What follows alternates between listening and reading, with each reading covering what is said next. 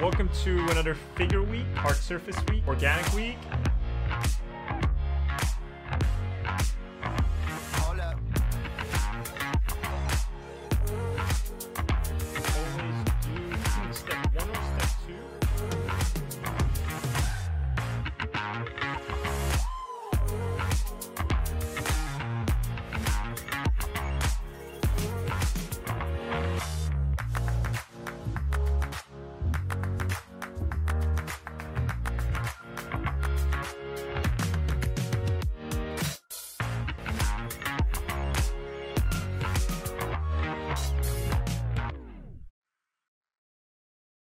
Hey everyone, my name is Ahmed Aldouri. I'm a concept artist and former instructor at Art Center College of Design, Brainstorm, CCS, CGMA, and various other places. And I would like to introduce to you this digital painting course that I've created. But before we get into anything, I just want to thank you for the support you've all given me this whole time. And with the support of so many of you, I've been able to put together everything I know about painting into this digital painting course. You want to become a pro illustrator, concept artist, or even just a hobbyist, but you don't have a clear map to get there. And that's where I come in. I spent the last 6 months compiling everything I know from my 20 years of art practice, and I've turned it all into a map. Starting with foundations such as rendering shapes, color theory, painting basic subjects, understanding brushwork, brush economy, all that fun stuff, deconstructing the skull, drawing it from every angle, all the way to master studies, stylized painting, and you'll find yourself at the end of the course doing a concept art project based on everything that we learn in the first 14 lessons. So how does it work? Well, you sign up, you watch the lectures, do the assignments, post them to the community page if you want, and treat it as a self-study, except for those of you who have signed up for the weekly meeting, where I personally critique your work in a virtual classroom setting. I believe learning by repetition is super important, and that's what I've sort of presented a lot in this course, and the assignments are tailored for that, as adapted from my time teaching at Art Center. And each of these lessons have step-by-step explanations in real time.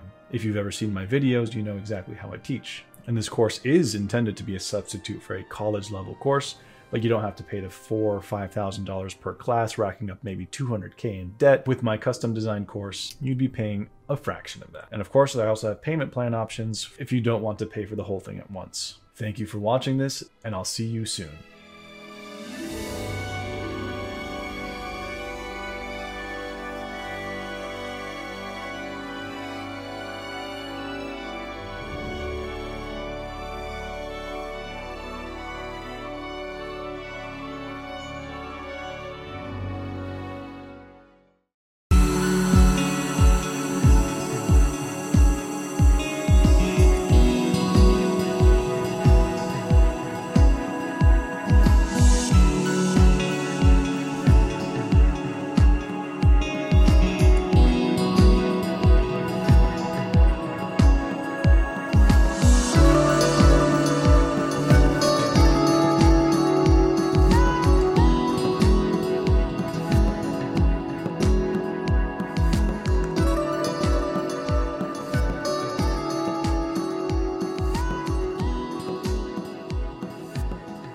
Hey guys, and welcome back to Digital Artcast again. Thanks again for tuning in. I hope you guys had a good holiday break and a good Christmas. Welcome back to the next year. Hoping this one will be a little bit better than the last one, but God knows at this point. God knows. Today we are speaking to a living legend in my eyes, and someone that I've wanted to have on the podcast for a long time, mostly because I'm just such a huge fan of him and the world he's created and everything surrounding. If you guys can welcome along today our amazing guest, Mr. Lorne Lanning. Hey Lorne. Hey, Gordy. Thanks for having me on, man. And so, is Gordy what you want to be called, or should I say Gordon? I always want to be correct. Oh my God, this is hilarious because we just interviewed Carla Ortiz, and I said to Carla that she was the first person in about 5 years of me doing this podcast who actually asked what I want to be called. Yeah. And now you're the second person in the space of a month, so that is spooky. Well, yeah, Gordy's fine. Yeah. Okay, good. So because what happens to me is sometimes I'll be talking to an artist, right? And I'll get to know them over the years, but I've only read their name. And so let's say with Bobby Cho, Right. Yeah.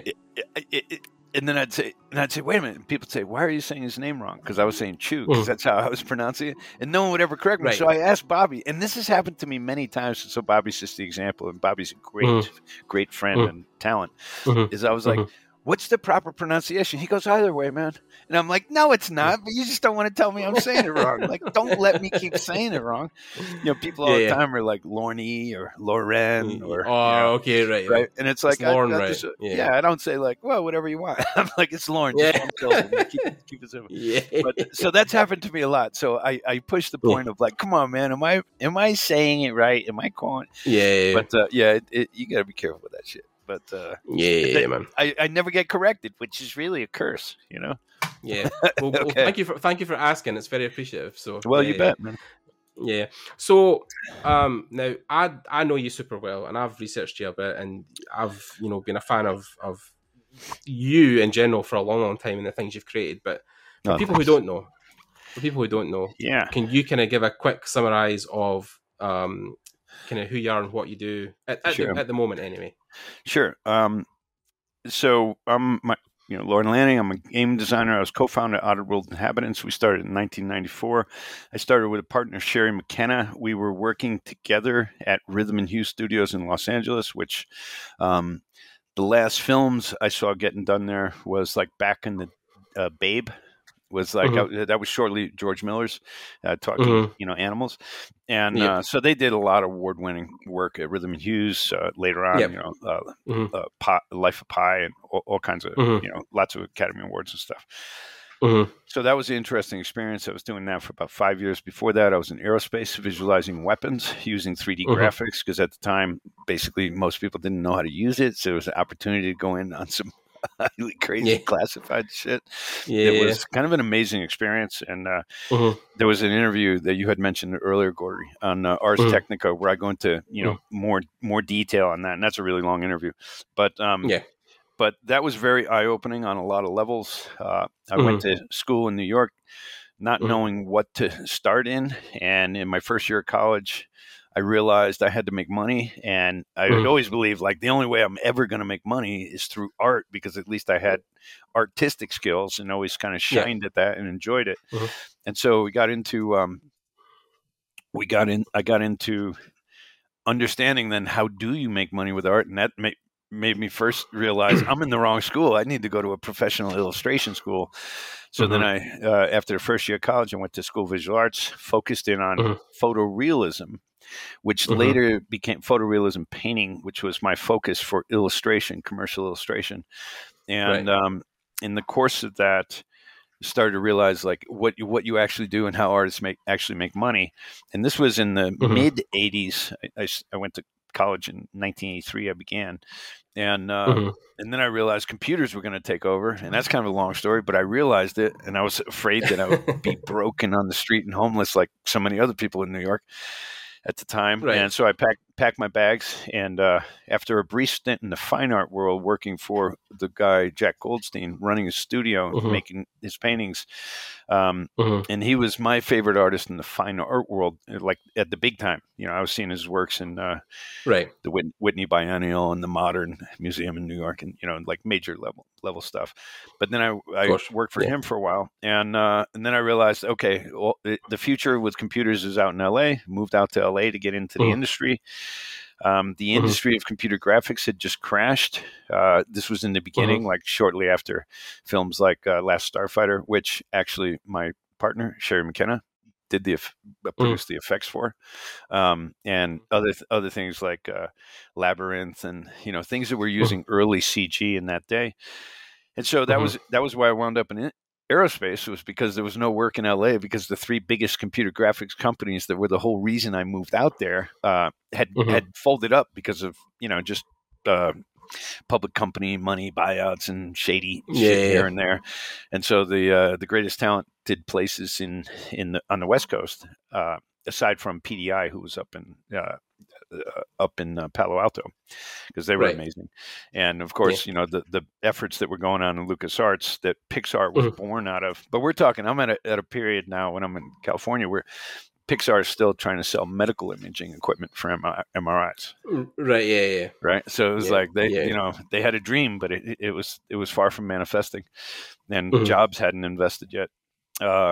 So that's a short roundup of the history, but it all interconnects because of and I grew up a lot largely in New England, where I spent a lot of time with nature and things like that, which really had a huge impact on how I looked at production design, anatomy, and behavioral, sort of I would call low-level AI, how things behave, how to make life forms that are virtual look like they're more alive, how to make them more compelling. That became a big focus of mine in the creation of Oddworld. And Oddworld's still going. We just released the Xbox version of Soulstorm recently, and that's getting a really nice critical review. And then there's a lot of other things on the plate for Oddworld, but also focusing more on other alternatives of emerging media and cross media and things like this. So it's a really interesting time, and I think that's my 2-second review. And I became partners with Sherry McKenna in '94, and still are partners with Sherry McKenna. Yeah. Well, that's great. I mean, it's a lot to cover, right? That's a whole. I'm talking to some people who are like in their early 30s, maybe late 20s sometimes, and they're just kind of at the cusp of their career. Like it's just starting to really take off. Yeah. But you've been at the forefront of technology and your career for like, a while now. I don't want to insult you or anything like that. You've been there a while on your. So I started doing 3D animation in 86. Okay. 1986. Yeah. I was just born. So sometimes I was working with like in Soulstorm, I was working with a number of teams across the world, and I'd be working with them, and it was kind of ironic. They were like, "When did you start in graphics?" And I was like, "How old are you?" And they'd say how old they were. I was like, "Well, imagine 8 years before you were born, I was art directing CG." Wow, it's like so your entire life. This has been my career. Yeah. But it's good though as well, because at least at the age you're at, you're running the studio, you're running your own production. I mean, there's so many people who get bogged down into that where like they're just another cog in the machine for the most of their life, right? They just work on CG films, and for some people that's fine, that's what they want. But at least you've ventured out and got your own piece of the pie, right? You're making your own thing. Yeah, we it's kind of interesting. I think when we look at artists throughout history, for the most part, art was paid for. You go back into the Rembrandt and previous, right? Art was very expensive to make. Someone had to go gather the spices and the flowers and all the colors to make the oils, to make the paint. Like it was to mine the marble for, Da Vinci and so it was largely a elitist sponsored, and you were still a cog, and you couldn't really get out of it. Rembrandt was the one who started making the most money, and then you get into the 20th century, and you got Picasso, who was one of the richest artists ever before he died, and then you have there's artists today that will be much richer when they die. Oh, of course. In the fine art world. But so things change, but really like digital art and games and visual effects sort of created a new opportunity for artists. And then you have people, film directors are artists too, right? They're just focused on story and cinematography and actor performances. But when you look at it, and I saw like, Lucas and Spielberg, who I had a lot of respect for in their craft making. I think you have to just be. You might not like the films, but the craftsmanship is unbelievable. And it was like they were becoming billionaires. And I was like, wow, what an opportunity like never before in history. And today, like more artists are. Well, let me put it this way: when I went to school at School of Visual Arts started in '84 at the Visual Arts for a few years, and then I later went to CalArts in California to study animation at basically Disney School, but and film effects. But at that time, you would be told in the room of what was arguably one of the 3 top art schools in the world, and in that room, the professionals would be saying, we're talking to a big room, like maybe it'd be like a visiting artist or something like that. And they're like, 1 out of 100 of you might be able to survive as a career as an artist. The rest of you are going to have to take other jobs, and maybe you'll be painting on the weekend. Like that's how it was. They were like, there are 2 companies in this country that really pay full-time artists. And and because I think a lot of these guys didn't understand that aerospace was already doing that, automotive industry Yeah. was already doing it, but it was more engineering visualization instead of art, right? And that was Walt Disney and Walmart, Hallmark cards. So if you wanted a full-time job as an illustrator, you could go work at one of those two companies, and that was kind of the standard. And so it was grim, man. So I was, watching New York decay into crack cocaine and insanity, and seeing more and more people becoming homeless and not having. When my parents died, I got left a bill, not an inheritance, right? So, there was no safety net at all. And of course, it made me very cognitive of the world gets to be a more expensive place. If you don't figure out how to swim in it, you'll drown in it.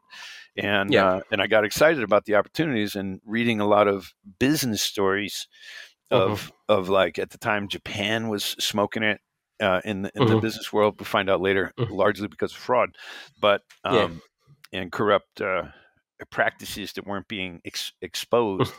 And so everyone thought, Japan was the most brilliant, and they were rocketing. And so I was reading like my Bridge to America, which was the founder of Minolta, and just stories about like big business, Lucas's stories and other big business people's stories. Not because I wanted to be like a huge capitalist or anything like that, but I did hope to overcome the economic barrier where you're worried about your future all the time. If you've seen a lot of tragedies in your life, and I did.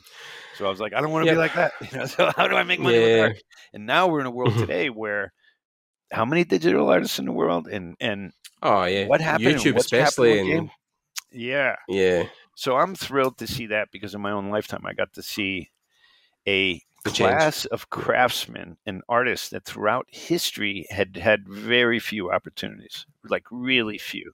And then we get here, and as we emerge into the 21st century, it's like someone talented today in animation, modeling, the whole spectrum of role in an art pipeline. Anyone who's really good at that should have no problem getting work today. Unless, as I was told when I was a kid, there are people that are better than these artists that I work with. I was told this by art directors and stuff, right? There are people that are better, but they're assholes, and I don't want to work with them. So you don't have to be the best as long as you know how to work with people, and you're a team player, and and you're fun to work with. I'll work with you, even though there might be someone better who's a jerk. I don't want to work with a jerk. So I was like, okay, I don't have to be the best, but I'm gonna try. Not because I want to have to beat anyone, but I think healthy competition is really good for polishing up your chops, right? Of course, And the great thing I think about the art world, and it goes with the game industry too, is that unlike Hollywood, which is star-driven and it kind of as filthy corrupt and bordering on demonic as you can get, just listen to testing what just happened with Britney Spears, right? It was all in front of our faces for years, and then you find out she's actually kind of a slave. So the dark side of Hollywood was something. Not that I got too deep into, but I got some insights into what was going on, and I was like, "Wow, that was its own revelation." It's like, but it was locked up. It was kind of like if you didn't feel like you had family that was in the industry. Everyone wants to be a star. Everyone wants to be making movies. Everyone wants to be a writer, and oftentimes it depends on if you went to USC Film School, you got surrounded by a good crowd, or Harvard Film School, or Yale. The high end of that, and if you were connected to that, you had a much better chance. You had something to look forward to. If you had an inheritance coming, you had something to look forward to, and you could take more chances. I just felt like it was desperation of climbing a tightrope with a bunch of pit of crocodiles down below. To your weekend. I mean, that's kind of also where the American system is kind of at its highest and lowest, because I know within Europe, there's enough practices in place because we've been a continent and a country for a bit longer than you guys, but there's enough practices in place that, like, if you're sick across here, and you're poor, you can get treated. If you're homeless, there's sometimes, well, not always, but there is mostly homes. But with like America, it really is sink or swim, right? Like if you don't swim, you're destined to sink. And I saw a recent documentary, and it was about a guy who was working in the IT for so many years at a really high pace, and then he burnt out and had a panic attack and loads of other things. And he was now living in his car by the freeway in the 405 because, he could work, but then at the same time, he couldn't afford to live anywhere. and they had no medical insurance or cover. So like, you're only like one medical debt bill away from like basically. Well, that's how I in felt. America. That's how I grew up feeling that way, and it didn't help that my father was nuclear subs for a big part of his career. It was like 17 years, I believe, in nuclear submarines through the Bay of Pigs and Cuban Missile Crisis and all this crazy shit. So he used to tell me as a kid, future wars will be fought over clean water. And I was like, wow. So I'm thinking 5 and 6 here and this shit. It was like, we're not going to make it. And at that time, it was all like nuclear, how are we not going to blow each other up? And it was a sense of desperation, of survival. And it's funny because oftentimes I do, fortunately I've been able to go all over the world and meet all kinds of people, and games are international, and of course, in the course of that, it is interesting because Americans are conditioned to be like, you're either going to be a cog in a wheel, or you can be an entrepreneur, or you can be a complete, you lost it all. And we celebrate the winners, but we don't really mention the losers, So if you look at how many people failed in Silicon Valley, you don't. That's not really a statistic anyone wants to hear. We want to hear about how Bill Gates did and how Zuckerberg and all these people made fortunes. But of course, there are so many more that lost everything. Mortgaged their house, hoping that next VC deal would come through, and so California was really interesting because if you got into the industries of like entertainment or tech venture, the road was paved with bodies of those who tried before, and none of them are sung heroes, right? And then it's like there's a few gleaming lights out there, and everyone's like, but it's kind of like turtles heading for the street light, going trying to reach their breeding ground, and then thinking it's the moon, and then getting run over in the road. It's ridiculous, man. Yeah, but then it's one of these things as well. I was going to say it's one of these things where, I mean, there is some hope that's always gleaned. I mean, for me, when I was working through college and trying to, because I changed careers, right? I was an engineer till I was 28, and then I left to go back and chase my dream. I mean, I've done it now. I'm working for Matt, That's a great preconditioning for being a technical artist, though. Oh yeah, totally. An engineer, but then like guys I was watching who were inspiring at the time was, I mean, you can't probably see it in my arm because it's like covered, but I've got a Monkey Island tattoo. I've got my arm for Guybrush. But then like Tim Schafer, right, who runs Double Fine, I remember I watched his recent documentary when they were starting to make Psychonauts 2, and he talked about the first one and how Xbox like basically pulled the rug from under them like a year out before they finished after grinding on it for 4 years. And like, I mean, it's just so easy for it to just change like that, right? Just the whole thing just to collapse. Funny you should mention Tim because A, I'm a huge fan, and then B, I like to consider him a good friend. But at that time, we were kind of going through that journey as parallel independent developers that were working on the Xbox release. Of course, because you were doing Making Oddworld as well, and I mean, Tim was a legend in the industry before anyone heard who I was, and so I was kind of enamored from those LucasArts games and stuff. But what I can tell you, if you watch there was a film about releasing the Xbox, I think, like a documentary, and they highlighted people that were involved with that launch, and it's funny because of the anniversary. I just did like 3 more interviews for different outlets, mainstream outlets that are covering the history of the Xbox. But at that time, we were all going through the independent, unless you had mega hits, the independent game development companies were going through major challenges, and deals structures were changing. So you wound up like you were working a lot more, but you probably might make a lot less, and that was just like expectations of game getting better. Why are you buying a new console? Because games are better. That means games going to be more expensive. That means conditions and deals get tighter. And if you watch that video, there's some scenes where they're at Double Fine and they're talking to their team, and it was like my heart broke because I knew exactly how they were feeling. You're trying to keep a team motivated, but you're facing like these, Mack trucks heading right at you, and so I could just feel, empathetically feel for what was going on there, and if you're able to watch that and you watch Tim Schafer and his executive producing partner, talking to the group, you can feel there's this uneasiness, and we were living it at the time as well. So anyway, I'm a huge fan of Tim's, but it was difficult. Fortunately, he got his pot at the end of pot of gold at the end of the Eventually, rainbow, you know. yeah, that and, thing. and Yeah, I was just selling going to to say that Microsoft. Well, I was just going to say the E3 last year was totally unexpected. I mean, I knew Phil was really on the warpath to like just buy every property he could. But then that video they put in Double Fine's individual YouTube where he was like on black and white and it was all moody and the rain was going. He was like, "Yeah, Microsoft just approaches with a big pile of money." And we said yes. It's like, Yeah. that was what he came up to. He was like, "Yeah, that was the end result." So, so what's funny is yeah. like, you know, and Tim's great at one-liners and stuff, but I think that was like a 10-month deal in the workings. Like none of these things, unless you're super big money maker, then they all line up and they're all trying to give you their candy, you know. But yeah, that was a long deal to make, and he stuck it out. And they stuck it out. And people just can't, it's hard to imagine how hard their journey was, you know. And I only say their journey because we're talking specifically about Double Fine, but largely it was almost most independent developers, and most didn't survive. Yeah. You know, it was that difficult. And they were smart people, talented people. Yeah.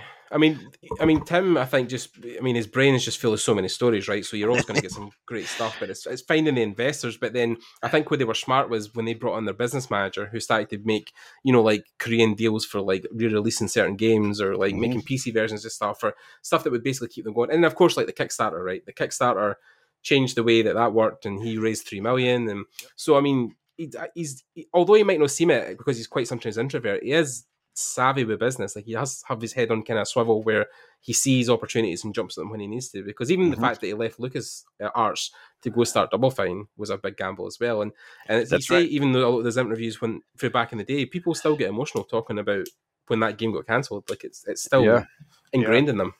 Yeah. Well, you know, big impact in the history of gaming, Tim, in his work and what they did from, you know, pre-Double Fine from Lucas to Double Fine. Yeah, it's a good story. There should be a book someday, and I'm sure there's a lot of details there that many of us never heard. I need to get your Rolodex out, Lauren. At one point, you need to try and get a hold of Tim for me again.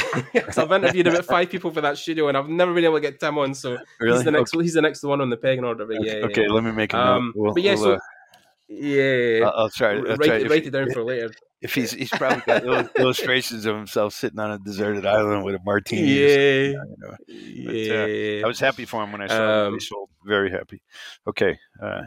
We all were, definitely. But then, so going back to you, because you know, we can't obviously glaze over the fact that you've also had this huge impact on the gaming world. I mean, Oddworld, for me, you know, Abe's Odyssey was a huge thing at the time, and you know, because it was so different, right? It was what you were expecting. It was the normal thing that was coming out, the shooter, the racer, the, you know, your game had a brain, right? It was trying to tell a story about nature, the way we interact with animals, cultures of the past that we've obviously bastardized, but you know, like there's a whole, you know, because you talked about how nature made you see things differently, and you talk about in the Ars Technica thing as well about how, you know, the chanting, the idea that you didn't want to give Abe a gun, and that was a problem you had to solve really early on. And I mean, that whole thing looking back now must seem like a blur. But then some of the fondest memories you probably got, right, of making games. Not really. It's like games. Oh, okay. Games are. I hear a lot of people go, "Oh, I love making games." I don't know. I usually think they're full of shit because it's kind of like saying I love getting whipped and beat up and dragged down the street. You know, it's really hard unless you have like out of the gate smashing success. You know, like Notch or something. You know, Minecraft. But it's just really difficult, and the pressures. It's like you have a number of converging factors if you're getting your own stuff financed, and you know you're in that loop. No, and so you have pressure from investors, pressure from the market, pressure from your teams, pressure to hire in an increasingly competitive hiring practices industry, pressure to get talent, and learning new things. Like I went to art school, so I didn't go to business school, so I didn't learn how to manage people. I didn't learn any of those skills. I had to just try and pick them up from. You had the business books, though. Like, and by the way, just to interject, your art book collection is one of the most impressive things I have ever seen in my life. Oh, thank you. Well, it's something where my deepest passion is research. It's, you know, it really is, and out of research, that's where I really find the, you know, the stones to build a house out of, you know, and of course. that it's really exciting for me. It's like a long time ago, I had to sit back and go, wait a minute.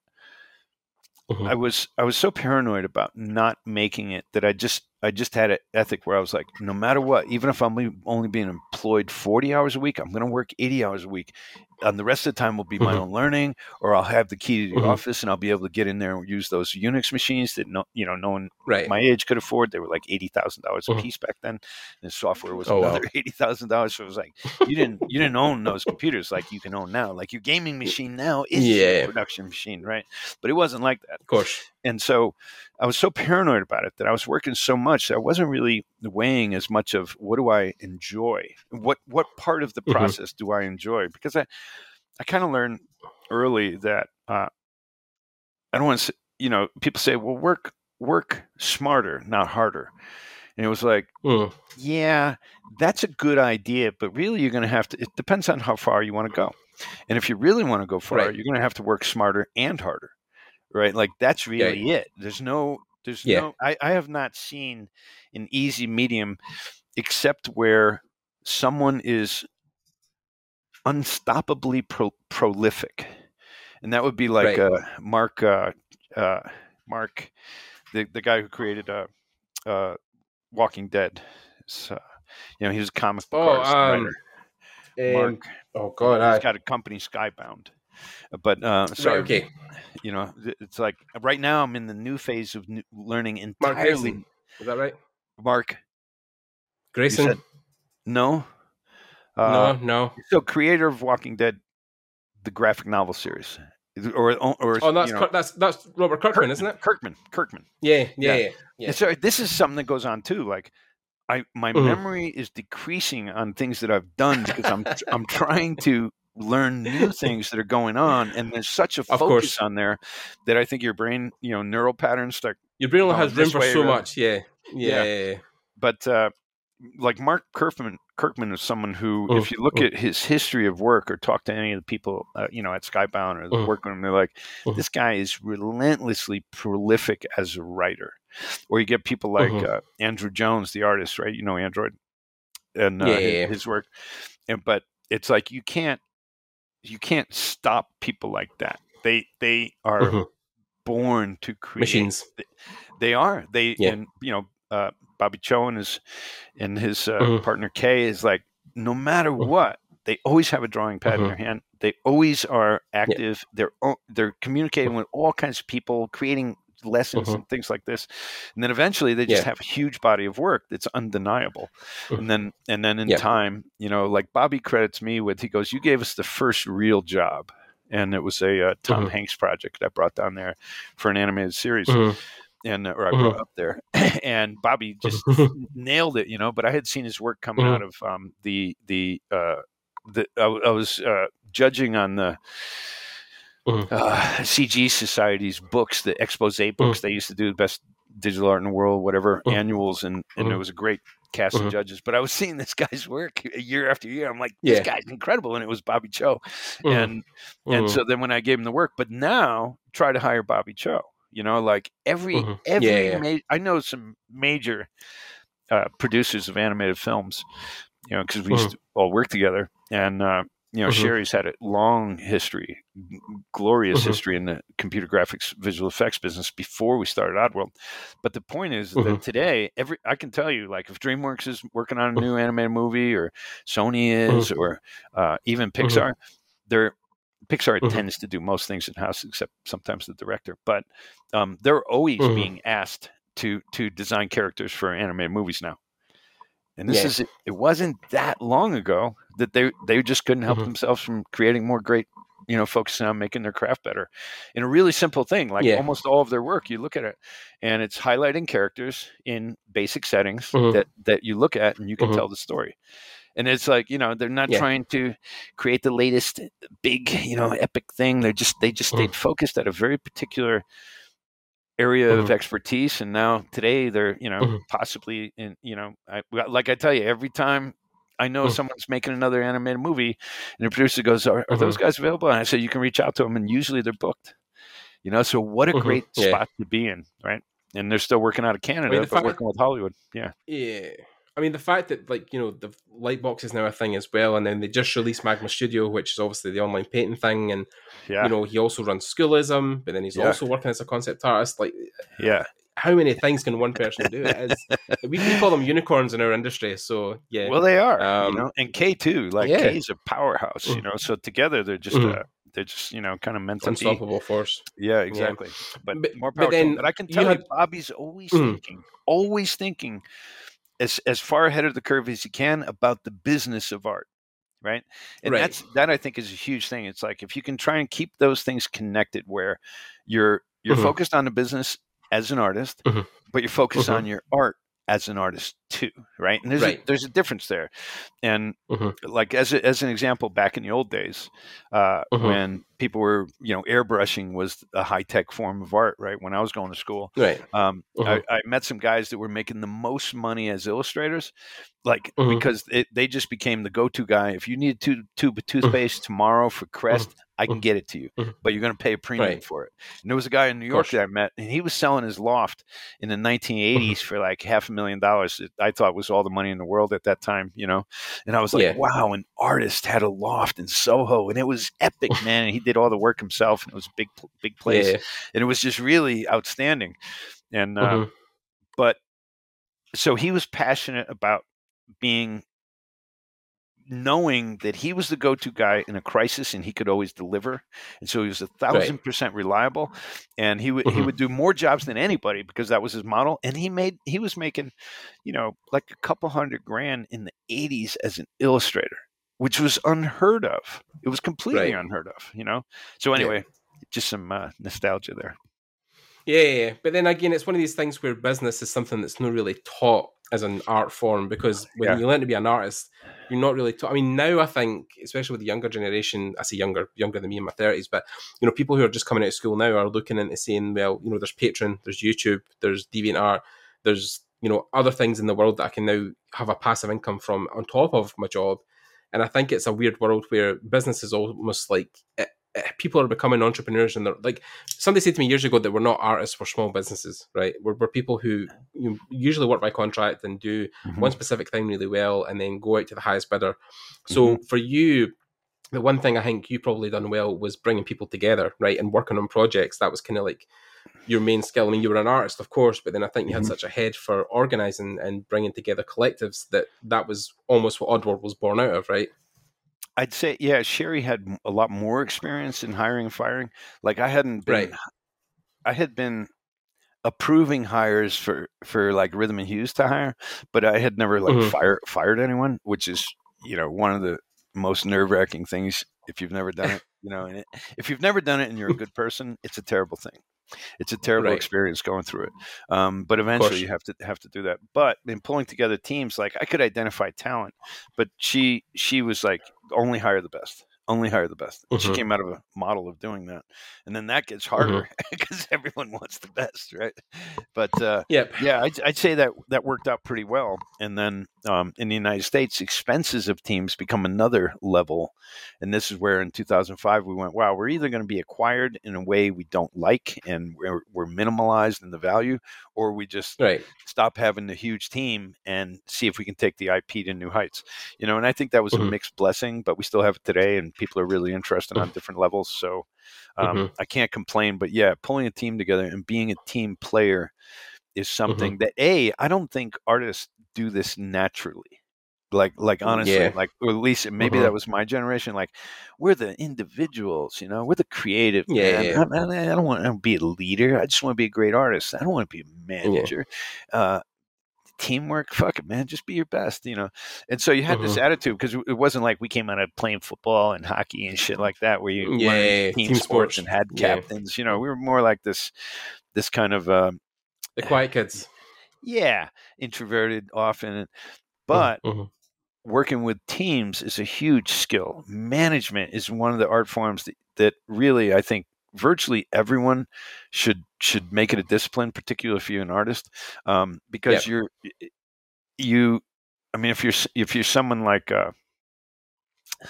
Craig Mullins, or just one of these incredible painters. You probably don't have to think about it too much, because that's all. He's another guy. You can't stop him. You can't stop him from painting. If you took away his paintbrushes and shit, he'd be making sand art, and it would blow your mind. There's certain things. It's like, if you buy a rat terrier, he's gonna dig holes in the yard. Like, there's no way you can't stop him.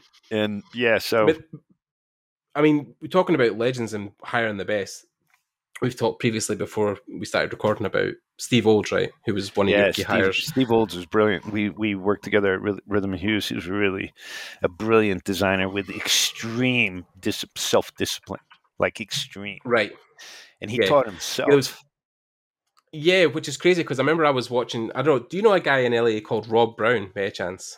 Yeah, he used to work for us. He was art director at so at I used to watch his YouTube channels and his streams, and is that Robert Brown from the Central Coast? And he's working for he's a contractor. Yeah. He's great.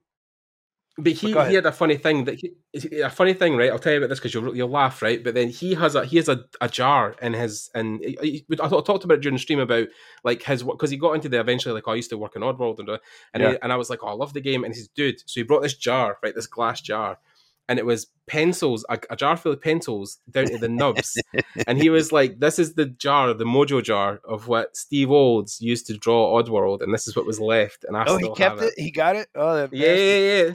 I wish I had that. That's a great. Wow, I didn't know that. But like you're talking to Steve Olds is. I mean, this guy, like, a couple times, and I still have all the original drawings though. Oh yeah. I mean, from all the Oddworld productions, I have about, if you stacked it in just sheets of paper, it's about 6 feet high. Wow. Right? And then, but Steve Olds, I remember one time I got really annoyed and really blown away at the same time, because I couldn't do it. Right. Yeah. And we're talking about a character, and he designed Abe and the Gluckins and things like that. He just did this thing, and he goes, well, I think if he was holding it like this, and he takes this pencil that has a very long, sharp to it, and he goes on the page like this, and you were like, that's a forearm. It was like an elbow and forearm. But it was like 2 strokes, and just kind of how like inkers used to do with wide quill pens, where they go thin and go fat. Yeah. And I was so blown away about it. I was like, "Fuck, man, how do you do that shit?" And the answer is, you draw constantly and you strive to be better. And in Steve's case, he's just always wanted everything better. And and that could get difficult sometimes. Ask Rob about that. Because they were getting feedback. And Farzad, who is a great designer as well. But Steve Olds was a hardcore talent, and there should be books on his work. But we featured him prominently in the Oddworld book. But so I got to work with some amazing people, and we were able to convince Steve to join with us really early. He was like the third member of Oddworld, really. Oh wow! Yeah. Still need, every time I'm on Amazon recently, I've been seeing that book more and more with a white cover, and I'm in the picture of Abe and in the front. But I need to grab that at one point. You mean like the big book, the big 400 page, the big one that was done, the Oddworld Origins, Abe Origins. Yes, that's the one. Yeah. That was fun. I need to get a copy. So, but Steve's work. Wow, he's a big inspiration as well. But Abe in general, because I remember you're funny enough. This is really crazy as well. I was at an industry workshop in 2016, and one guy was doing a talk on just like how you can do art differently or convey different messages with certain art forms, and he used Abe as an Oddworld as an example, and done a whole speech on Oddworld, and it was crazy. And at the time, I had actually randomly added Steve on Facebook, just as I do, just randomly adding people. And I said to the guy, I says, "Oh, so I've been speaking to Steve Olds on and off, and I'm sure he'd." And I actually sent him pictures of the presentation. He was like, "Oh, that's crazy, man! Like, I never thought." But Oddworld, I think is you only see the initial bit because you're inside the company spitting the stuff out, right? But you don't maybe see, or you probably have over the years seen the impact of what the world you created has done for everybody. I hear it a lot, like sometimes I like I believe in really. Let me just say, as a character trait, right? I don't care for people that see great stuff and don't comment. Like they go, oh. Like I hate that shit, man. It's like it's great. It's great. Give credit where it's due, right? Don't play cool, right? Like you're not impressing anyone. And when people do that in business, I'm out of the room. When people are like, they're like, well, yeah, I guess. And it's like, this smokes your shit. You should admit it, right? And if you're not, and you're trying to use that as leverage, you just leverage yourself out the door. Because who wants to work with that? It's like a beautiful girl who wants. She wakes up in the morning and she puts on herself, right? And then she looks great, but the husband's like, well, what about down there? What about over here? And it's like, fuck you, guy. You know what I mean? Like, there's a way. It's like, give credit where it's due, and don't play cool. And now what happens is, the worse of an attitude you have, the less people want to give you credit. So you got to try and be fair and observe that as well. But I mean, that's, I think, why I've made so many friends in the industry, right? Whereas I only really got my first full-time job this year, right? After doing a bit of freelancing, it was for Matt, and I'm working on, we're a startup, so we're no this huge name like Blizzard or Activision or whatever. But then people know me and have known me the last couple of years because of the podcast, right? When I went out to LA last year, I was on a plane going from Chicago to LAX, and I was ordering a drink. One of the dudes was like, "You're Gordon Neal." And I was like, "What?" Like, he recognized my voice from me ordering a drink. And this was in a flight to LA. And then when I got to Lightbox, like, people were coming up and being like, "I know your voice from somewhere." And then as soon as they twigged, they were like, "Oh, I'm such a huge fan of the podcast." And, and the podcast is how I got to work with Raf Gazzetti, and how I got to go out there and work with him, and how I have these, kind of big name people I know that, and it's not a gloat, it's because I'm a fan, right? When I worked up to Raf initially in Trojan Horse in 2018, I was like, I'm a fan of your work. I knew about his work, from California all the way to Canada, working on Mass Effect and then in God of War. And most people I meet, like yourself, I'm like, I'm not just like blowing smoke up your ass. Like I've loved appreciate Abe's. I've loved Abe's, for a very young age. That game was a lot to me when I was very young, and I played them, from Abe's Odyssey and, all the way through to like Oddworld and The Stranger's Wrath and, Munchies and everything that you came out, I consumed, because I loved those games because they were so different. It's like when people talked about the last year about me playing games and how you play, like, you've got your League of Legends, you've got your Apex, you've got your Call of Duties.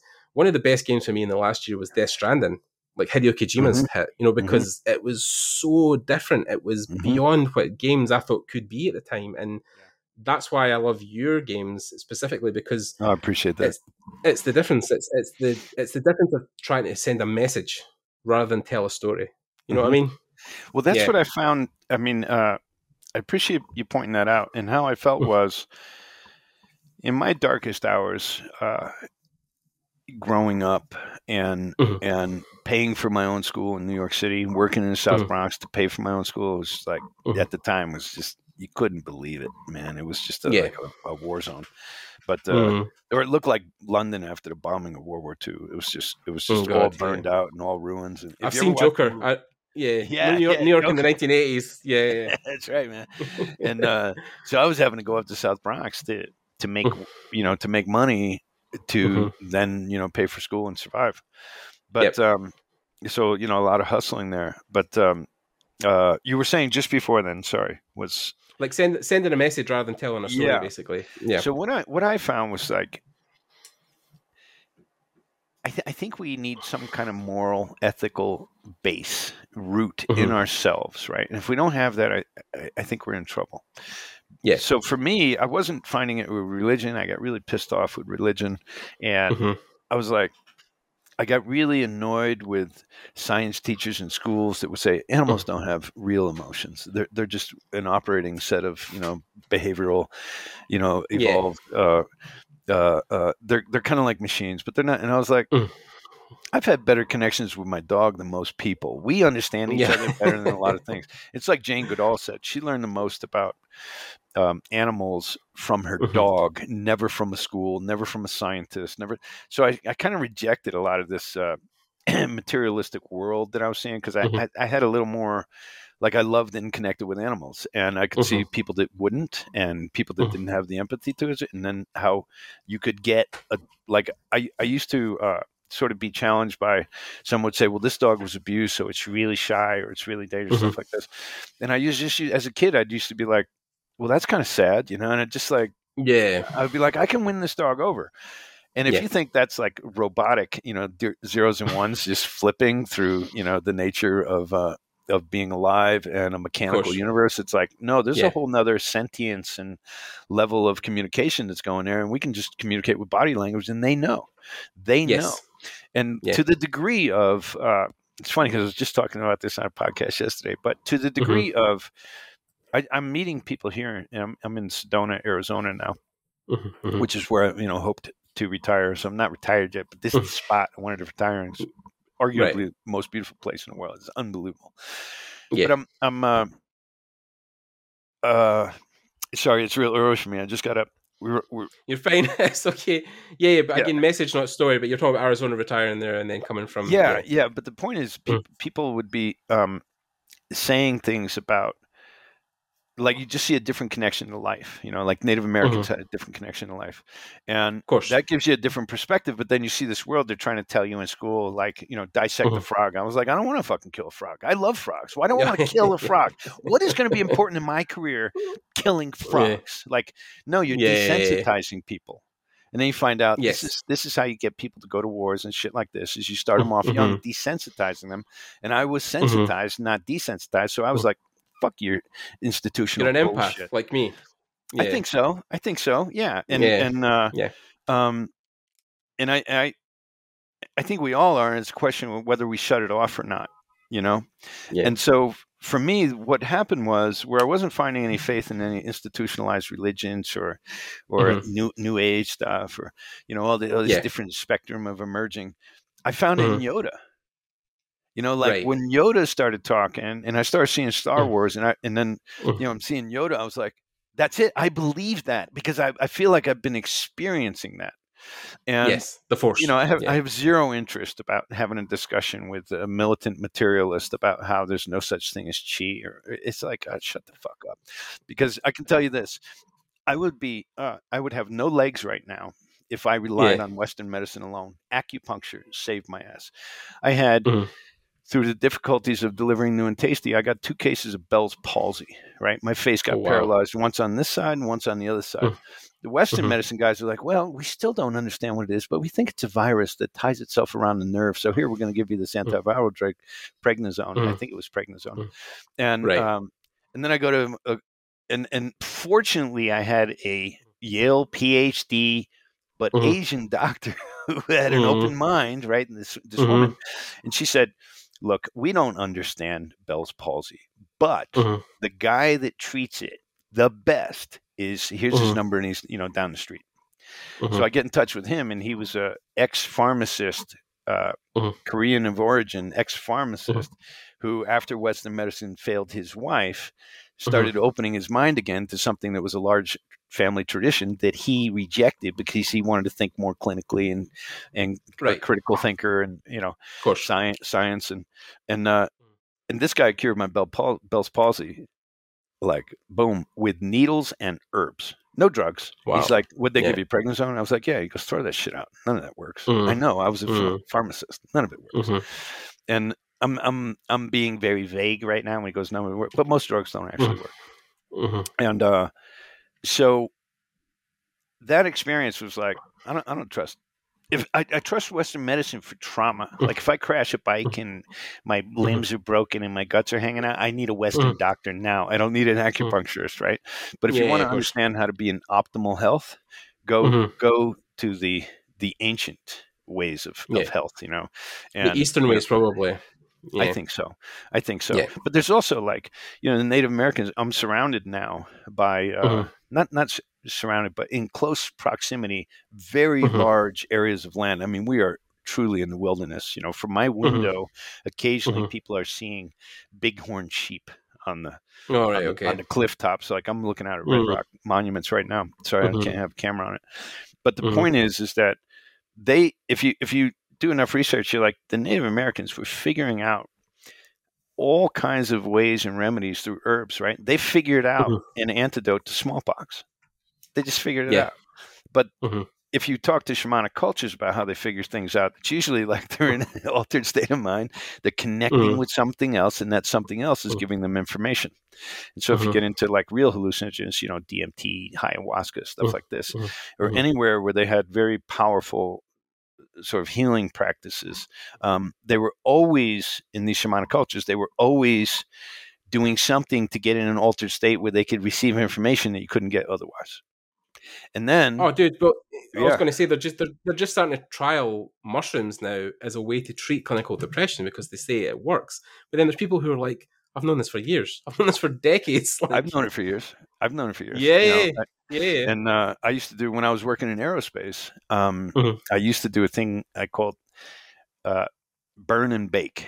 And so burn was I'd go through like a 6 to 8 week project and just work around the clock and every weekend and stuff like that. I just cared about making it look great, you know. So I actually had the keys to our lab in TRW. But on the weekend when I go in there, I'd have to like pass Marines with M1s and shit, you know, and they'd shake your hand and try and break it because I was like a long-haired hippie looking dude, and you know, so it was like you were being challenged. But I literally would go in on the weekends. No one was in these big aerospace buildings on the weekends, and I'd go in because I just wanted the project to look better. But anyway, I was working around the clock. And that was my burn period. And then I'd take a few days and I'd go to Joshua Tree, which is a high desert, you know, national forest, and pretty incredible place out in California. And in doing that, I used to go out there with like water and some granola bars and shit and a bunch of mushrooms. And through that, I've learned some of the most important things that I no way could have learned otherwise. And so there's more going on than just trippy vision. There's more going on than just your brain chemistry. We have the opportunity to log into something that Terence McKenna, are you familiar with his work? He was like Timothy Leary of the 90s. Yeah. So he wrote a book called Food of the Gods, which was all about the sort of... I know you're talking about. Yeah. Which is all about the relationship of psychoactives in the history of civilization and evolution. Joe Rogan talks about him a lot because Joe Rogan's a big advocate as well for DMT, which he says is a huge healer. Yeah. Sometime maybe I'll get on the show. Maybe they'll have me on the show and we'll talk about my DMT experiences. And other hallucinogen experiences where, I mean, I actually believe these things are, for lack of a better word, sacred. And they should be treated that way, with a lot of humility and a lot of appreciation and a lot of asking for protection. Because I do believe you're opening yourselves up to things. And it's like, you know, there was forever, we didn't know that colds were caused by germs or viruses or this and that. You know, we just, some people get it, some people don't. And then, but now, you know, then we learn, oh, there's these little things. We can find them under a microscope. They're called germs, right? And it's kind of like where I feel like we are with understanding psychoactives and, basically an undetected, or as Rupert Sheldrake would call them, you know, theoretical physicist, the morphogenic fields, which is the subtle fields of something we're not detecting, we're not paying attention to, we're not measuring yet, that surrounds all living things. And through hallucinogens, I've come to believe that absolutely information is passing back and forth, and you can experience things that are more real than this world is. And I know that sounds crazy, but, you know, DMT people will tell you that too. Like, you get in there, like when I did DMT, and I did it with Andrew Jones, you know, and another guy, Fong. But I was kind of terrified because I had researched it for about 20 years already. And I was kind of terrified about it. And the more you know about it, the more... it wasn't like toxicity, because there's none of that, but you truly get sort of teleported into another dimension. And and when I was in the DMT realm, it only lasts about 15 minutes. But when I was in that realm, without going into a deep story on it, about 3 to 4 minutes in complete and utter awe, like just the first thing I realized was I never understood what alien meant. I thought I did, but I didn't. I thought ETs and shit. No, alien is that which is not a cell in your body that resonates with any familiarity with what you're looking at, except you know it's a million times smarter than anything here on this planet. Like, if our industrial revolution was 150 years ago, theirs was 150 million years ago. It's like whatever you're seeing, it's really intimidating. And like 4 minutes in, I started to have this really weird sensation that I had never felt before in my life, and then it registered me what it was: homesick. It was that, and I don't mean alien like Greys and shit. I mean, it's impossible to describe.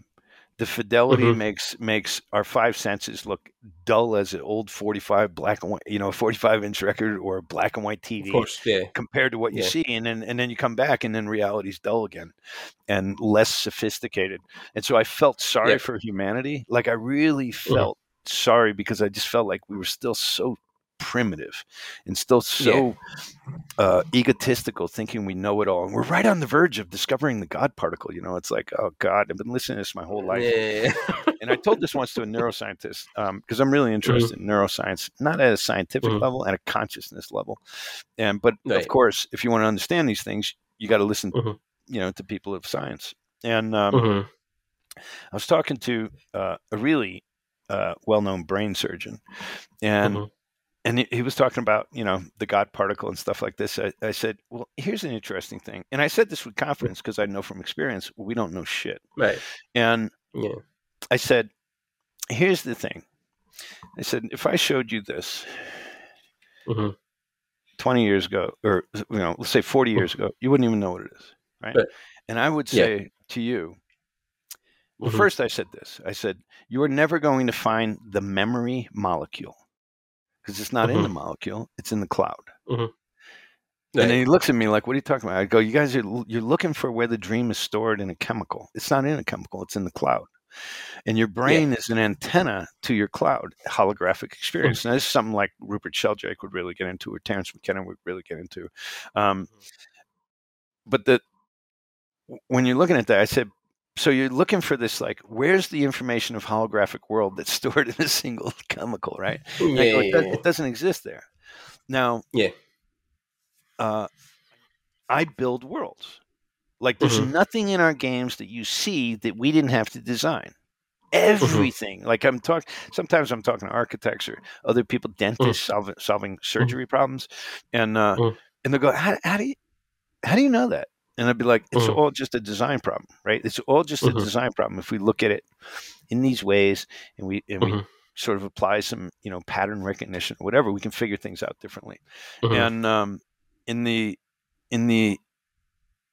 hallucinogen landscape, there's information to be found. I would really discourage, like, partying with hardcore hallucinogens. I think it's really, I've seen people, they just trip out, like you're dealing with, it's almost like you're dealing with nuclear energy, but you don't want to have shielding. It's like, no, man, have shielding, like respect it. Don't just think, oh, well, how can I get high tonight? And, I saw a lot of people dive off that cliff and never come back in different ways. But there's something sacred there. It was understood thousands of years ago. It's still understood by some parties today. And now we're refining it, But in that, what I said to him was, I said, you're still looking for that hologram of information of a world that's stored in a chemical. I said, you're never going to find it because it's not there. It's in the cloud. Like this, 40 years ago, if I said, this is the magic box, and in this magic box, you tell me anything, and I will show it to you, because it's already in here. And I said, but it's not in here. This is just a cloud. But you didn't know a cloud existed. Right. And I said, that's where we're at. And then he got up and he gave a talk, and he said, Lorne said something really interesting, that our memories and all are in the brain. And he goes, well, brain damage has shown that you'll get EI.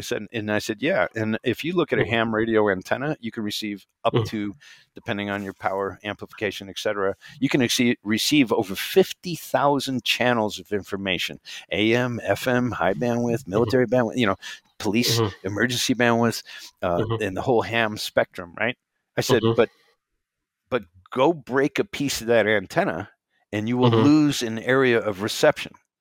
And I said, so when you get brain damage, you're affecting a neural pathway to a memory, and now that memory is no longer connecting to the cloud where your information is stored. Now, that's my faith, and I think we'll find that. I think we will find that. I think we'll find almost everything eventually with science, and I think we're still pretty stupid in the scheme of things right now. Oh, of course, right? So anyway, it was like, it's in the cloud, like we operate to a cloud, and I believe that, and militant materialists would say, well, that's not even possible. You're just Looney Tunes. I'm like, well, then how did I know this? How did I know that? we're viewing things as humans, right? Whereas we think we're the most evolved species on the planet. But then there was a thing I watched, and we were talking about this before as well, before we started recording, about conspiracy theories and things that are in the world. But I remember watching a video, and I can't remember how I found it. Don't tell me how I found it, but just trolling one night, and it was a guy who used to work for the Canadian military space program. I know who he it talked is. About, he talked about. Is it Hutchinson? I think maybe I couldn't 100%, but yeah, probably. He talked about how there's actually within our solar system, there's a galactic federation of different alien planets and alien existence, and they actually come to monitor us and talk to us, and they're at the moment they're seeing us as like the lowest on the totem pole, right? We're the lowest form of intelligence. We aren't evolved enough to join this federation, and I mean, if you look at the way we've probably existed over the last 200-300 years, right? Like, no wonder when you look at us, we still infight, we still we still launch wars and fight amongst ourselves, and it's a thing where the higher consciousness is something I think our ancestors maybe figured out where we stepped away from. Because when you look at Abe and the way he works with meditation, with the shamans, with even when they used to do stuff like Vision Quest, a lot of that time was inhaling psychedelics and then seeing what came from that, and it was away from them to access stuff. So because I think technology is in front of our face, right? Our phones are like here constantly, like in front of our face. You're missing what's beyond. Like, you look at your window, that's the beyond, right? That's what you should be looking at, is the trees and plants in your front yard. That's the connection. That's the voyage to up. So, yeah, I think we've lost part of our humanity almost with technology interjecting it, right? Yeah, it's certainly a conundrum. It's the weirdest thing. It's like technology. It's a bipolar curse and blessing in many ways simultaneously. Yep. And so it really means we have to have another discipline so we don't just get sucked in and addicted. And I would say, like, if we look at gaming, and we saw some early signs of this, like in Korea, we really had more of a gaming audience before China did. And it's due to piracy, but without going through it, and then the Chinese kids that really wanted to play games and were really smart were really pissed off because no one was selling games there, because arguably maybe the Chinese government was sponsoring factories that were copying all the games. And Dave Perry told me one time, he goes, and I want to come back to China and gaming. I love how you just run that off the cuff that Dave Perry told you one time, even though he's a legend himself. I've been really lucky. With the people I met, and people like Dave Perry. This was, I was saying earlier, a little difference between Hollywood and gaming is Dave Perry was somebody, and yet gave me the time of day before I was even in the industry. So did Tommy Tallarico. They were at Version together, and I was able to start talking to these guys. And I think part of the reason they were listening, because I was working on movies and shit, right, with 3D graphics, and they knew that's where games were going, and I was now interested in games. But anyway, these were very open, but these were, known names. Try that in television. Try that in film. Try that in music. They're stars. They're walking around with their head up their ass, and fucking everyone's bowing down to these new semblances of entertainment royalty, right? And I was just like always turned off by that scene. But the game industry was different, and it was, people were more willing to help each other. And it wasn't about star power. It wasn't like, well, he's the director and that's the lead actor, and everyone on the set better kiss their ass or you're fired. And that's it. Like, when you're on a Hollywood set, I always find it like, I never liked the live action process, and a lot of it was because of the hierarchy of the monarchies on the set. And you get these people that are being treated like royalties, and then they come to expect it, and then they become real assholes as people. Of course. But what I found in the game business was you definitely had aggressive people that were trying to make lots of money, and then there's any industry where money's involved, you'll have shenanigans. But for the most part, the game industry talents got along and tried to help each other. They weren't trying to sabotage one another. Now maybe within a big company, there's plenty of people trying to sabotage one another. But when you're talking about, like, I could call someone with a problem, and they'd pick it up, and there's, if you go through a lot of the names of the last 20 years of games, and chances are I know them. But there's very few that went, wow, this guy's just a total asshole. But in Hollywood, that was a typical walk down the street. He's asshole, right? And so there's something about that. And in a lot of ways, I feel the digital arts community is very similar, where you can go on to something like ArtStation. People can talk to someone like yourself, or Right. they can reach out and maybe get answers from other people. And if their work is good, they'll get more responses.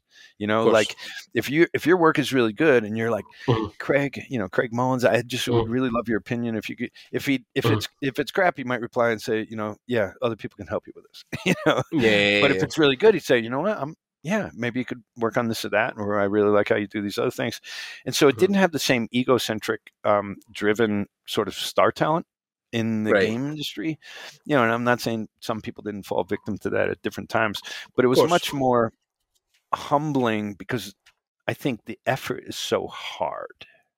Yeah. And especially if you started your own company and, you're wearing all these hats and you're trying to wrangle all this stuff. And, I see some people, they feel like, I see this mistake. It's happened a few times. You can probably identify it yourself without me naming names. But what happens is people do something as a part of a team, and then they start thinking they deserve most of the credit the way a director or a writer might feel in Hollywood. But they completely underestimate what it took to build the organization that they were in as part of a team that then succeeded at something great. And then they go out on their own and they try it and they just, fail miserably. And so we've seen that a number of times with different characters. And I think it's a very humbling experience. But they underestimate what the infrastructure was that allowed them the platform to shine. And then they think, well, I'm this great, and I'm just going to go get some money, and hey, people want to throw money at me, I'm going to do it.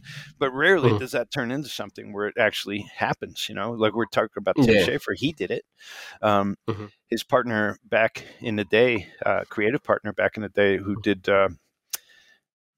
the children's games later, like Pajama Sam and stuff like that. Ron, I'm forgetting his last name at the moment. Sorry, Gilbert, yeah. And he did it, right? Like they came out of LucasArts and then they started their own companies and then eventually they were successful and then eventually they were rich. Good for them. But they would still give you the time of day, and not the same in most entertainment.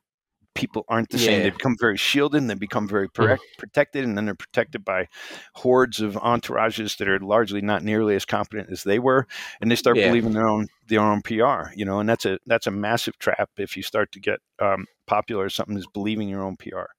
And I think there's so I'll leave it there and let you comment. Sorry. No, I was just going to say it's it's a lot to take in when you talk about the games industry, but I think you're very right in what you're saying. I mean, I know when I went to Lightbox, I actually got to speak to Ian McCaig for like a whole 30 minutes, and the guy couldn't be nicer. And he's obviously a legend in his own writing. Totally. Dave Perry, I mean, Dave Perry, for you kids who don't know, made something that I'm very fond of, which was called Earthworm Jim back in the day, and that's right. It was one of my favorite games. But it's funny though, people don't even know recently in the last 10 years, Dave Perry actually built and patented the technology that now powers PlayStation Now, which is the streaming service. I've been using Google Stadia for the last 2 years since they launched it, but I was testing on live back in the day in 2010. But he was also ahead of the curve. So a lot of these guys, like you talk about, like Dave Perry, Tim Schafer, it's an entrepreneurship thing that takes over. Where, like you said, you're creative constantly. You're making new ideas. Like John Romero back in the day, making id Software, and all those guys at the first kind of ground level. It was a very Wild West way of making businesses, but then a lot of those guys have really prospered in the long run. Yeah. And, and some of them have had some really hard hits and come out humbler and better people on the other side, I think, and, but it's humbling, man. Like you eat crow, it sucks. It sucks when your fans hate you for a window of time, or other people just don't like something you said, and being visible, you just have to, like, I didn't used to believe it when people said, movie stars would say, I don't read my own reviews. They, what did you think of what Time Magazine wrote about your performance? You're like, I don't know, I didn't read it. And I was like, bullshit. But they were right, and I didn't realize it. But people ask me today, I'm like, I don't know, I didn't read it. I don't want to read it. I don't want to hear if someone's hating on me. I'd just rather not have it affect my day. I'm sure there's going to be that, and it happens. I'm just going to try and be better at what I do and not be as much of an asshole as I was when I grew up. So we go into that process, but all the characters you're mentioning, it's like it's very interesting to watch their journey. And I saw Dave Perry. He was at this thing that was being kind of sponsored by PR agencies and venture capitalists up in Sonoma in a wine, like at a wine resort or something. And we were there, and I think I might have had to do a talk. I don't really remember, but I remember watching Dave's talk, and he was talking about his cloud gaming service that he was going to use as a marketing, right? And so I got to see that before he was bigly funded on that alone, and this is a few years before he sold it to Sony. And he said something brilliant, and when he said it, it was like he was ahead of the time in a lot of ways. And you got to understand Dave Perry's history, and I'm not the authority on it, but I know enough. He was in Ireland. I don't even think he went to high school, but he was a great programmer. And he was a good enough programmer that he could solve problems that other people couldn't. And this allowed him to start, and he was always smart business. And I'm sure he studied it, and some people, everyone has to study it. None of it's really super intuitive unless you're like a reborn again Carnegie or something. Yeah. But and he said the light went off for NVIDIA when I showed them that on people's computers at home through my service, they could test the game on your newest card that's not even in their machine. Yeah. And they were like, this is NVIDIA, right? And Jensen, we started Oddworld around the same time they started NVIDIA. And Jensen's just off the charts, genius, right? CEO, founder of Jensen. And I was like, you're showing something to Jensen and company, and their head is, bending. Their brain is bending to try and comprehend it. And I didn't really understand it at the time. I mean, as he explained it, I was like, wow, that is brilliant, man. I can try a new card on my computer without installing the new card and get the graphics performance out of it, right?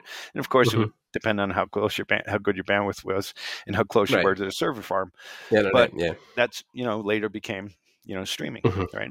And but he had these ways of thinking about things. So he was able to finagle in Ireland. This is just like, thinking like an engineer, he thought kind of like an entrepreneur artist. It's not that different, where they go, this is my skill. How can I leverage it the best? And because he was so unique at solving problems from Ireland, he was able to start commanding royalties on games as an engineer, which was largely unheard of. And through that, he was able to start making money. He goes over to the United States. He gets into it was Virgin Games at the time, right? And that's where they made Earth, and then he started Shiny, and then Earthworm Jim came out, and that was like the launch project for it. And I remember because I was down there looking at it as it was developing. Oh God! And as they were doing the very beginnings of. It was an Aladdin game, which was really the first time people were doing real cell animation. This was at Virgin. Tommy took me through, and Dave was showing me some stuff. And then he goes off and starts Shiny, right? But this is a guy you should never bet against because he just has this luck. It's luck. Look at Irish.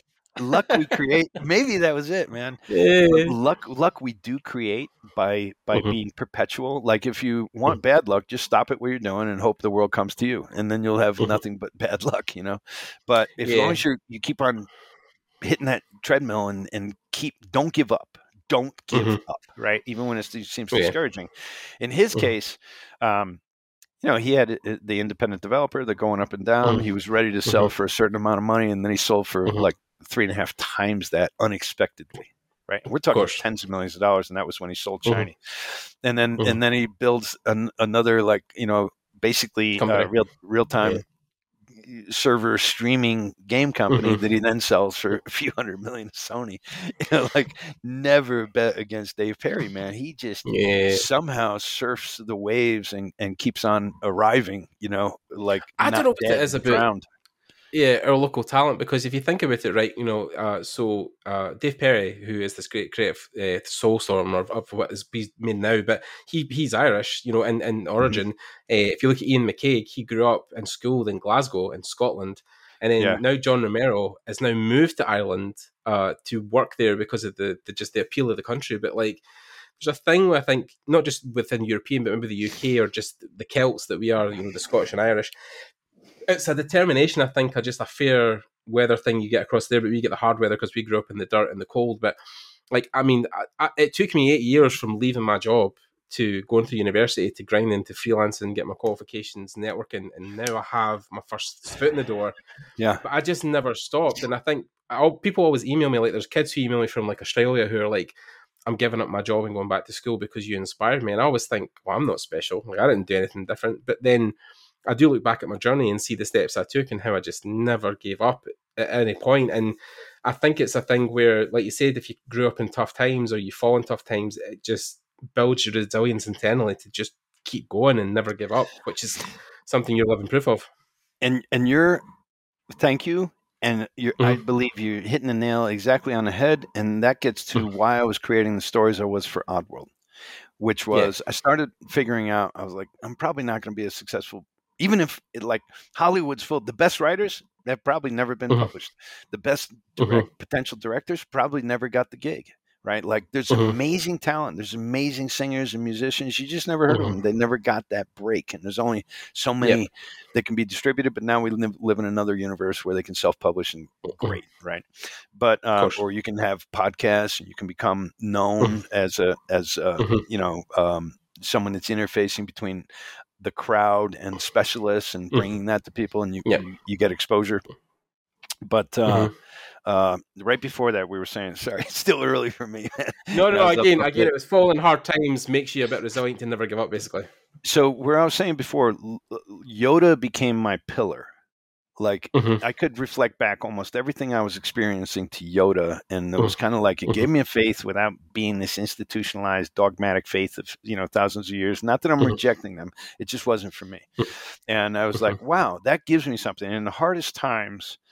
That and a few other things I could do, and I could just go out and I could study nature, and I'd start getting answers. I'd feel completely overwhelmed, but then I'd see this swarm of ants like quickly dissolving a Snickers bar, melting in the sun. And I'd be like, "Look at how small they are!" But look what they just conquered. I was trying to find inspiration wherever I could get it, just to keep going and not give up.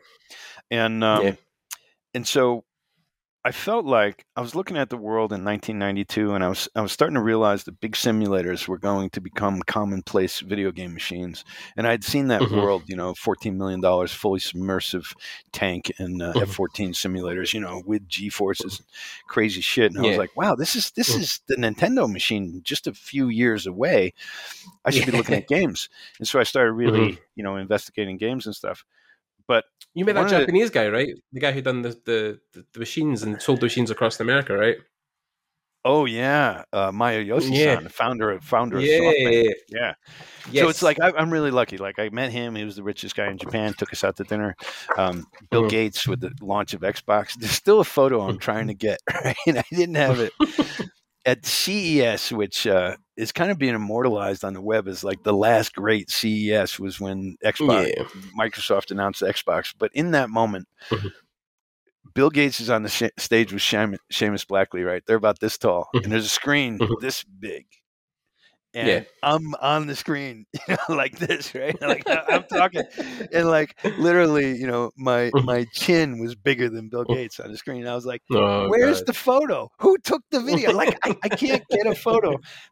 The only time in my life I was bigger than the richest man in the world. There was the proof, and I still have not been able to get a photo of that moment. But I've met amazing people of amazing wealth and power at different times, and a lot of times it's not what you expect. I think Masayoshi-san was like a riot, man. That guy, and he was a gamer, right? And a lot of these people are gamers. Jensen, he loves graphics, man. I remember, going into NVIDIA and was working on a film. He thought he was going to see some of the film footage, but it wasn't. He was like, "Yeah, show me the graphics." It's like a kid. This guy's like, he's a multi-billionaire already. One of the world's best chip designers. So it was. But getting back to that, it's like, what are you pinning your inspirational hope on? And I saw people lose in life. Whether it's suicide. I've known a lot of people that's happened to, or drug addictions, or just giving up. Watching it in my own family, and through that, I was like, how many people are playing games today? What's the average hours of mind share, let's say in North America alone, right? And I ran this calculation, how many games, how many average hours of games. And it was about 60 billion hours of mind share was going into gaming in North America alone in 1992. And I was like, wow. And, at the time, games were starting to get more violent, and there was becoming a lot of controversy, and politicians were opportunistically jumping on it. And and I started to be like, this can do what Yoda did for me. We can create heroes that aren't the muscle-bound superhero you want to be, but more like the schmuck that you probably are. And, and I felt that way. And I was like, and there, if we can take the guy at the lowest, hanging at the bottom of the food chain, just dangling right at the very bottom of the food chain, but could eventually rise through being more empathetic and more understanding and smarter and never giving up, not the smartest guy in the shed, but a very pure heart. And then eventually he would rise to change the world. And that's kind of, what the Oddworld, the concept of the Quintology was about. And so I started shaping characters that I tried to give younger people inspiration. And then I found it would happen with older people too. Like, I don't know, the story of Alf Gamble, you had mentioned this earlier, I think, or that was yesterday. Sorry. That was my yesterday conversation. But that was a 70-year-old man 72-year-old man in England who wrote us this long letter about how this game changed his life and saved his life as he was on the verge of suicide. And it was like, how does that happen? How does a 72-year-old guy wind up with a PlayStation? And so it was kind of a fascinating story. BBC did a story on it. Other stories, we've had a lot of stories where people say, this might not sound right and you might not believe me, but this is how your game gave me hope out of a deep depression where I was thinking of ending. And these things would happen. And now there's more parties interested in studying those games to find out what was really going on at a medicinal level, like at a mental health medicinal level. And for me, it was really about, this is why I was like, how do we get you to feel more empathetic about characters? How can we throw something that binds characters and not kill them, so instead of throwing a grenade or throwing a rock or shooting a bullet, how do we throw a word? And so just that Phoebe, okay, just that there. That was the craziest thing as well about Oddworld as well, because I never realized that you voiced Abe. That blew my mind. You voiced him, right? yeah. Soulstorm, I had to do all the voices. There was no one else available. Oh God, but check that out. Hopefully I get some awards for that. That's like, I want the the voice acting awards are coming. Yeah, hopefully. We'll see. But But so I wanted to create icons. And so then I started studying more about mythology, the role of mythology. Joseph Campbell had a huge influence on me with the hero's journey and really getting into there. And the Power of Myth series with Bill Moyer that was shot at the library of LucasArts. So I was like, this is what I want. I want to figure out how to create modern myths. And I was like, what are the things that concern me the most? The things that were concerning me was like the deforestation of the rainforest, the burning down, the fast food companies basically paying South American ranchers to burn their forests and grow cheap meat, right, for the sake of a happy face meal. And which is still happening. Yeah, it's still happening. And we got all kinds of these challenges, right? So we need to be smarter as a planet and not give in to fear. And fear, anyone who's pushing fear hard, I think is really do an analysis on whether they're trustworthy or not, because fear is the method to control people and herd them into places that aren't necessarily for their benefit. And so it was all about creating iconic characters that weren't someone that you wanted to be, but maybe you identified more as who your kind of lost place in the world. And through them, and this is another reason why I never had X number of lives and you die, and then you start over. Like, this is something, I'm a huge respecter. I have massive respect for Nintendo and of course Miyamoto. But something I didn't like about the games was I felt like they were still being designed out of the arcade. And what I mean by that was the arcade was driving you to put another quarter in. And so it would course. make you fail within a certain amount of time. So you'd have to keep paying. Mm. And when it was like Mhm. three deaths and then you start all over, I felt like it was a remnant of the arcade age of quarter Right. cycling, you know? And at the same time, I felt like when that would happen to me in a game, I'd get better, a little better, and then they'd just go, you suck, do it all over. I'd be like, fuck this game. And Yeah. and I was always like a really rabid when I was playing games. You know, I'm glad I was never on Film Planet because I was just like, you know, angry gamer. Yeah. And but with that, I was like, no, I want infinite tries, more like life, you know, infinite tries. And if I can get infinite tries, you know, can I hold on 1 second? I got a dog scratching on my door. Okay. And if I give infinite tries, then as long as you keep trying, eventually you'll succeed. And that was something I saw people giving up because there was standards. Oh, thank you. Yeah, she can come in. Come on, Walker. Here, sit down. This is my Chihuahua. Come in here. Chihuahua mutt. And nice.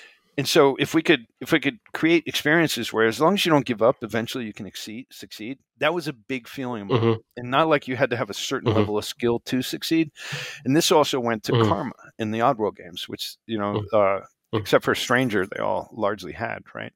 And the Karma was a scoring based on, did you do the right thing or were you an asshole about it, right? And I knew the pattern of gamers was that they just want to see the next level.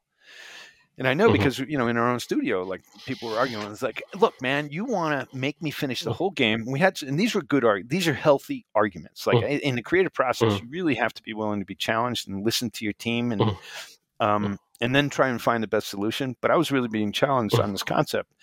And they were saying, I'm not going to play a game, get to the end, and be told I lost. And I was like, well, life's like that. Life's like that, right? Why not? And if we can make it compelling enough, and because, look, the gamer just wants to see the next level. And then they want to get the highest score. They don't want to find out that they did things wrong way back in the past. And I was like, I disagree. But I agree that that's where the paradigm is for games. But I think that Infinite Lives and Karma, so how you beat it makes it a big determination on what happens to you after that. That's blowing my mind, Lauren, because if you think about that, you were almost pioneering the decision matrix that was then introduced into stuff like Mass Effect, where people would make decisions and then the karma would come in. You would then have a good and bad ending, but you were doing that back in 97. Jesus well, we Christ. started the game in 94. You know, it took us to 97 to build the company and the team. That's and the crazy game and to think that you were basically inventing that mechanic in a game. Maybe. I never talked to the Mass Effect guys to know if they were inspired by it or not. You know, and I do believe in zeitgeist, which is basically, if you're thinking about it, someone else probably is too in their cosmically connected morphogenic field that we live in, right? But yeah, thank you. And that was the reason. I was like, I think that if we make it so that you were supposed to save and you didn't, I don't want to stop you and say, you fucked up, you didn't play right. And that was another thing I had about Nintendo games was I couldn't do the things I wanted to do because they were keeping it in a very family-friendly realm, you know, like you can't smack the guy you're supposed to be nice to. Like I wanted to do the things you weren't supposed to do. And so I was like, I want to have the ability to do the wrong thing and keep going. You know, and so if you didn't save enough Mudokons, eventually the angry Mudokons do you in on the bad ending. And, you know, Soulstorm has a different, but it's still the karma. And Exodus and Munch and Abe's Odyssey had that. And so that was the idea. But to, you know, because I was the boss, I got to win the argument. But, you know, the team went along with it. And then eventually we found people saying, wow, because I got so into the characters, like we were getting executive emails from the publisher going, I never finished a game, but I finished yours. And my wife never plays, but she played it to the end too. And he's like, why is that?